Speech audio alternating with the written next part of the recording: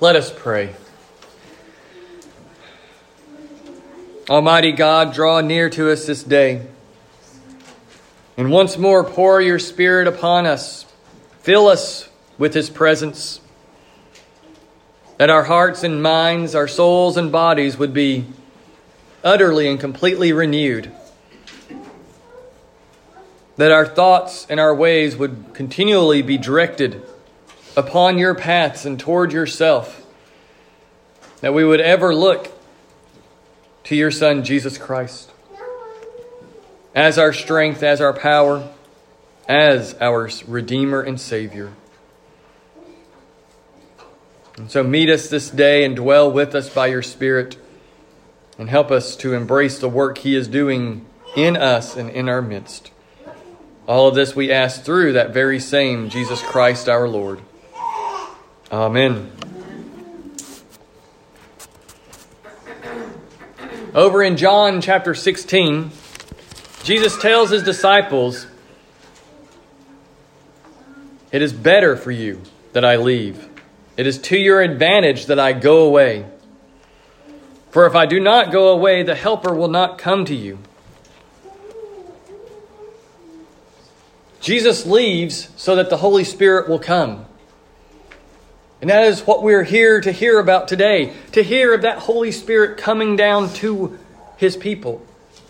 And in coming down to the apostles, He comes to us as well, because they carry forth the Word of God. They carry forth the Word that the Holy Spirit has inspired. And out of that Word that He has inspired, He Himself comes to His people. It's something that all works together, that we have to look back to, that we have to hear of the Spirit, that we come to know the Spirit, that the Spirit comes to work in us, and He is who empowers and brings us to accomplish what Christ has called us to do. The Holy Spirit is someone who's hard to nail down. Everyone likes to talk about how the Holy Spirit is working, or how the Spirit has led them to do this or that, and sometimes I don't think people get what the Spirit is really about. The Spirit isn't leading us to do things in order to make Himself known. All the things that He does in us is intended to draw us to Christ, to turn our eyes to Jesus. And whatever He does in the church, the purpose of that is to turn people's eyes toward the cross, toward Christ, toward His work, not toward glorious, spectacular displays of power, but to turn us toward Christ. We're given the Holy Spirit that we might be led to believe. That is the great and foundational work of the Holy Spirit, that we would believe that Jesus is from the Father. And He gives us that very Spirit to guide us into greater works after that. And those greater works are making known Jesus. And then the capstone of it all is that Jesus gives us His Holy Spirit to be with us forever, to dwell with us, to dwell in us, to unite us to Himself in a deep and abiding relationship, in a deep and abiding spiritual union, through which the life of Christ flows into us by the power of that Spirit. And so in these great works of the Spirit that we hear about today, they're works that don't point us to look at the Spirit, to try to pin down the Spirit, to try to find Him. But they are works that direct us toward Jesus, that direct us toward being related to Him, that direct us toward making Him known, that direct us toward the reality that He dwells in us through that Spirit. The Spirit does nothing of His own accord. The Spirit does nothing to draw attention to Himself, but He magnifies Jesus. And the work that He does directs us to Jesus. And the work that we then do by the power of the Spirit should always direct others to Jesus this day. And so Jesus gives us the Holy Spirit that we would be led to believe in Him. That word belief occurs quite a bit in Scripture, simply meaning to trust in what Christ has done. Here in our gospel lesson today, Jesus said, "Believe in me, that I am in the Father and the Father is in me." And then in verse 12 he says, I say to you, whoever believes in me will also do the works that I do. Faith is foundational to everything that we do as a Christian. Faith is foundational for our activities. But how does that faith come to be? Where does that faith come from in our hearts and our minds? It comes from the work of the Spirit Himself in us. That He comes to us, the Spirit works new life into us. In the few verses right before where we picked up in 1 Corinthians chapter 12, in verse 3, St. Paul said, therefore I want you to understand that no one speaking in the Spirit of God ever says Jesus is accursed. And no one can say Jesus is Lord except in the Holy Spirit. The Spirit is who empowers us to believe. The Spirit is the one who empowers us to follow Christ. And again, that's exactly what we saw in our reading from Acts. The Spirit coming down upon His disciples and then being empowered to preach, to speak the good news, to declare what Christ has done. And they did it in a mighty and amazing way. The Spirit came in like a rushing wind upon them and divided as flames above their heads. Fire settling over each of the disciples that day. And they began speaking in other languages so that all the people gathered there in Jerusalem would hear the proclamation of the gospel. Because it was the season of Pentecost. It was the day of Pentecost that this happened. That first great festival following Passover, when the first fruits were brought into the temple and were offered as a sacrifice to God. They were brought in, the tithe was brought in as a sacrifice to God there on this day of Pentecost. And so, people from all over the world had gathered to celebrate this event. They had come for Passover, and many of them would just stay over for Pentecost. And so they hear these people suddenly start speaking in their own tongues, in their own languages, their own natural languages from all over the Roman Empire. That's why they list it out. They say these are just Galileans, aren't they? And we're Parthians and Medes, Elamites, and residents of Mesopotamia, Judea, Cappadocia, Pontus, Asia, Phrygia, Pamphylia, Egypt, and the parts of Lydia belonging to Cyrene, and visitors from Rome, Jews, proselytes, Cretans, and Arabians. All these people spoke different languages. They all had common languages so that they could communicate easily with each other, but they each had their own native languages, and that is what they heard the Word of God being proclaimed in. They were confused and perplexed by this great and glorious display. They didn't understand what was happening, and so Peter stands up and preaches his Pentecost sermon, telling them this is what's happening. This is a fulfillment of what God had promised through the prophet Joel, that in the last days the Spirit would be poured out on all flesh, on all people. The Spirit would come down. That there would be prophecy, there would be visions, there would be dreams, wonders in the heavens above. And it shall come to pass that everyone who calls upon the name of the Lord shall be saved. The pouring out of the Spirit isn't for the sake of visions. The pouring out of the Spirit isn't for the sake of dreams and prophecies. The pouring out of the Spirit here is so that the name of the Lord would be made known. And in making known the name of the Lord, everyone could call upon it and be saved. Anyone can call upon the Lord because they hear of Him, they know of Him, they discover Him. And that's what Peter goes on to reveal in the rest of his sermon that we didn't hear, was how Jesus is the Messiah. How He was crucified and died, but He was risen. He was raised back to life, uncorrupted, into incorruption, into immortality. And that though David died, who prophesied of this coming one, and he is in the tomb, but nonetheless he saw the day. He looked forward to that day and saw the resurrection of Christ, and knew that Christ would not be abandoned. And how do these people respond of hearing of the work of Christ? They cry out, what to do? What do we do? What shall we do? And Peter says, repent and be baptized, every one of you in the name of Christ for the forgiveness of sins, and you will receive the gift of the Holy Spirit. The movement of the Spirit that day was to draw others to Jesus.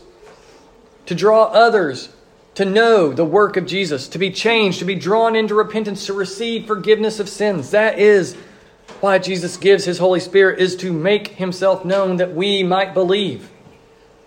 That we would be led to believe, and that we would be led to repent, that we would be led to walk in the path that Christ has called us into. And in calling us into that path, He also guides us into greater works. That Jesus gives us that Spirit to guide us into greater works than even Jesus did.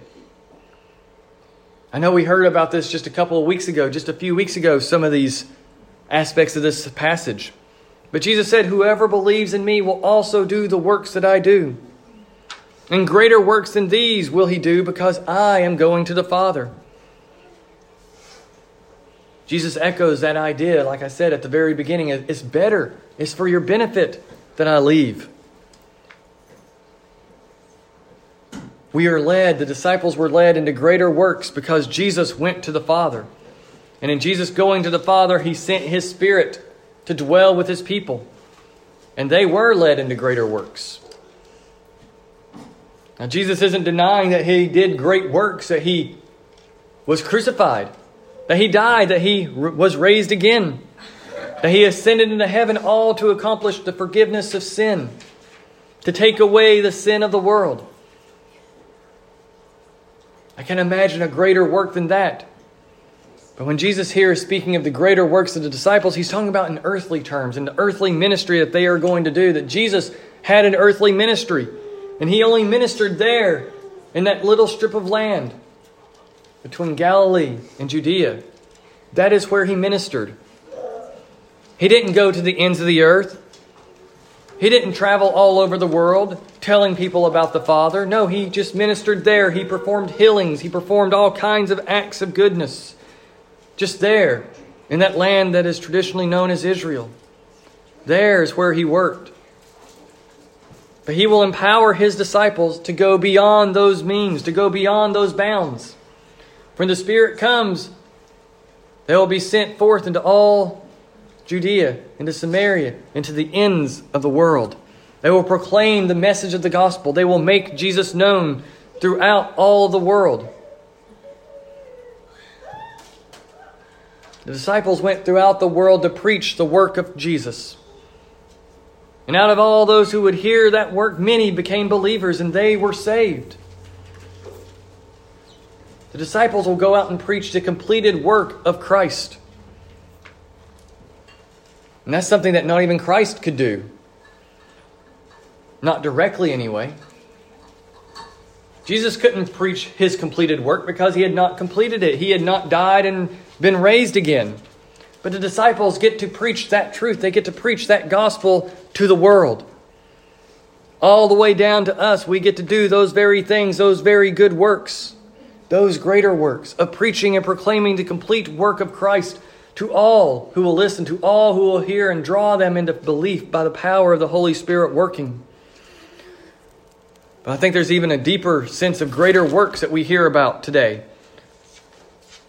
Over in 1 Corinthians, we hear about the varieties of gifts, but the same Spirit.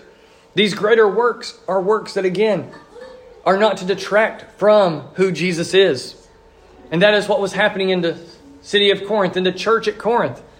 They had all kinds of wonderful, glorious spiritual gifts, and yet they were fighting with each other.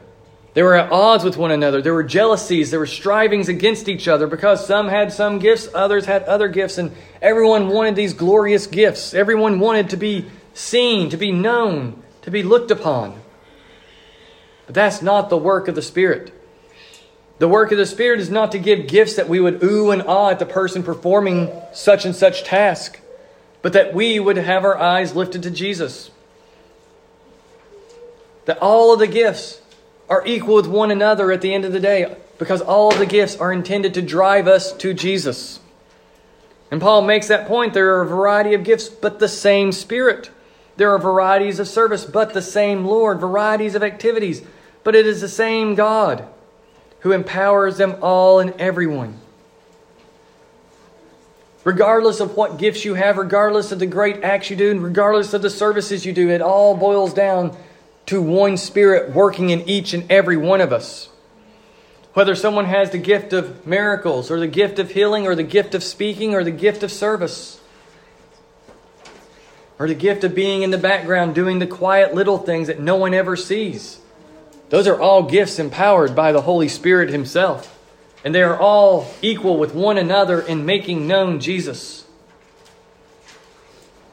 They are not meant to create strivings and jealousies between God's people, because each is given the manifestation of the Spirit for the common good, for the good of all, for the good of the church. If the gifts you have received are causing strife in the church, then you need to ask God what you are doing wrong. Because your gifts should not cause strife. Your gifts should not cause disruption. Your gifts should not cause jealousies between the peoples. If the things that you are doing, that you are claiming are being done by the Spirit in you, are not creating the common good, then it is not the Spirit at work in you. If you are not serving toward the common good of the church, then you are not listening to the true Spirit. You are not following the work that Christ has truly given us to do.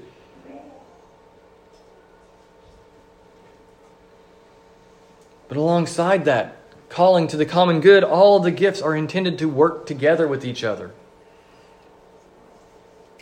That's what struck me about this list that Paul gives. He doesn't give a complete list of the works of the Holy Spirit. He leaves out a lot of things. He just kind of hones in maybe on things that were causing problems there in Corinth. He speaks of utterances of wisdom and utterances of knowledge. Great faith by the Spirit, and great healing and great miracles by the same Spirit. Prophecy and the ability to distinguish between spirits. Various kinds of tongues and the interpretation of tongues. Those all go together. You don't have speaking in tongues without someone who interprets, Paul says. And he doubles down on that in chapter 14. That the one who speaks in tongues, if he knows that there is not an interpreter, that person who can speak in tongues should hold his tongue. He should not speak out unless there is an interpreter. And the Spirit will reveal that to him as he leads him to speak in tongues. The one who can speak in tongues is to work with the one who can interpret those tongues. The one who can utter wisdom is to work with the one who can utter knowledge. For what good is wisdom if you have no knowledge? And what good is knowledge if you have no wisdom? They work together. Our gifts are intended to complement one another as we work together in the church, as we live together as the people of God. We complement one another in these greater works that the Lord has given us to do. And thus we are knit together into one body to do these greater works, baptized by the one Spirit into this one body, made to drink of that very Spirit. Jesus has given us that Spirit to unite us together and thus to drive us into greater works, to send us into greater works. Works that complement one another and encourage and build up the good of the church. What the Spirit has inspired in you, what the Spirit has given to you, you are to use for the church. Just as the Spirit leads you to believe, you are to work now for the church's good and to lead and help the church in all that she does. And lastly, in our passages, we hear of this one final thing that the Spirit is given to do. The Spirit is given to be a helper who will be with us forever. Think about that. The Spirit doesn't just descend and leave like He does in the Old Testament. In the Old Testament, think of the stories of Samson. The Spirit suddenly rushed upon him and he did great works, and then the Spirit left. The Spirit would rush upon him and he'd do great works again. And then the Spirit would leave. The Spirit seemed to come and go with these great acts of power. Now, it doesn't mean the Spirit wasn't at work in the Old Testament. For after all, if our theology is consistent, the Spirit is the one who renews our hearts. The Spirit is the one who implants faith. The Spirit is the one who draws us to discover the promises of God and to know those promises. That means that the Spirit was at work throughout the Old Testament, silently and quietly in the background, inspiring God's people through the word that God had given them, through the covenants that God had given them. The Spirit was at work. But here the Spirit comes to dwell with God's people in an explicit way. The Spirit comes to dwell in God's people in a new kind of way. And He comes to dwell with us forever. You see, Jesus says, I will ask the Father, and He will give you another helper. At this point, I might have been like, wait, another helper? Who's the first helper, Jesus? But none of the disciples asked that.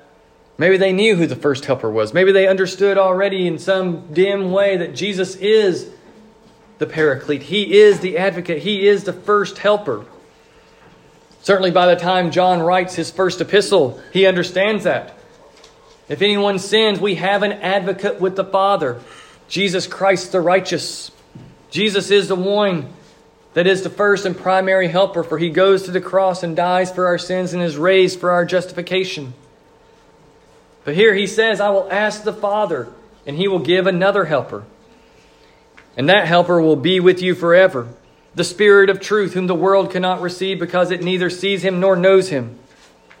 You know Him, for He dwells with you and will be in you. The Paraclete, the helper, the comforter, the advocate, the counselor. All of that comes together as one who comes alongside us in our need.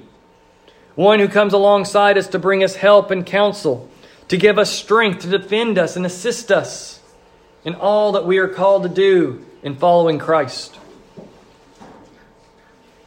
The Spirit is the helper who comes to dwell with God's people, to renew our hearts and minds and to strengthen us to obey Christ. For this passage centers on that sense of obedience. If you love me, you will keep my commandments. Jesus calls us to walk in a path of obedience. I think the main commandment He is thinking about here is what He just had told them in chapter 13 during supper. Love me, love each other as I have loved you. I think that's the main commandment that's on His mind. But that is simply a summation of all the commandments. Love one another as Jesus has loved you. He laid down His life for you. Lay down your life for one another. Deny yourself in order that others would be lifted up. It's the essence of the 10 Commandments. The commandments are communal. They are actions that we perform in the midst of community. And so we love one another, and those 10 Commandments reveal to us how that love is to be acted out amongst ourselves. And so the Paraclete comes alongside us to guide us in obedience, to guide us in that keeping of Christ's commandments, to dwell with us forever, so that we can then follow Christ, so that we can then know who Jesus is. The Spirit dwells with us to teach us who Jesus is, so that we can then follow Christ. So we can then do the work He has given us to do, so that we can always and confidently trust in this Jesus. I love what Jesus goes on to say here in chapter 14 of John. I will not leave you as orphans. Because I live, you also will live. You will know that I am in my Father, and you in me, and I in you. He who loves me will be loved by my Father, and I will love him and manifest myself to him. All of that flows out of this helper who comes to us to dwell with us forever, to unite us to Christ. That though Christ has ascended into heaven, yet through the Spirit's indwelling presence, we have the very presence of Christ with us now. Jesus comes to us continually through that Spirit. Jesus comes to us continually because He is truly God. And though He has stepped behind the veil and entered into the heavens and gone into the Holy of Holies, He pours out His Spirit upon us. As something of earth went into heaven, something of heaven comes back to earth. And that is the Holy Spirit dwelling in God's people, who has come from Jesus Himself. And Jesus gives us that Spirit to lead us to believe that Jesus is from the Father, that He is our Savior, that He is our Redeemer. He gives us that Spirit to drive us into greater works that will make known the name of Jesus. And He gives us that Spirit to dwell with us. to unite us to Himself, that we would know Jesus more deeply and to continue that cycle of trusting and going forth to do those great works. And so Jesus has given us His Spirit. He has given us the Holy Spirit, the third person of the Holy Trinity, who pours out gifts as He wills, and who has given out myriads of gifts to His church and calls us to use them for the common good now, that Jesus would be made known. And so may this day, as we know the Spirit's presence, may we make Jesus known in our lives. May we make Him known through our lives. May He be known through our words and our love for one another. For that Spirit dwells with us and dwells in us forever. In the name of the Father, and the Son, and the Holy Spirit. Amen.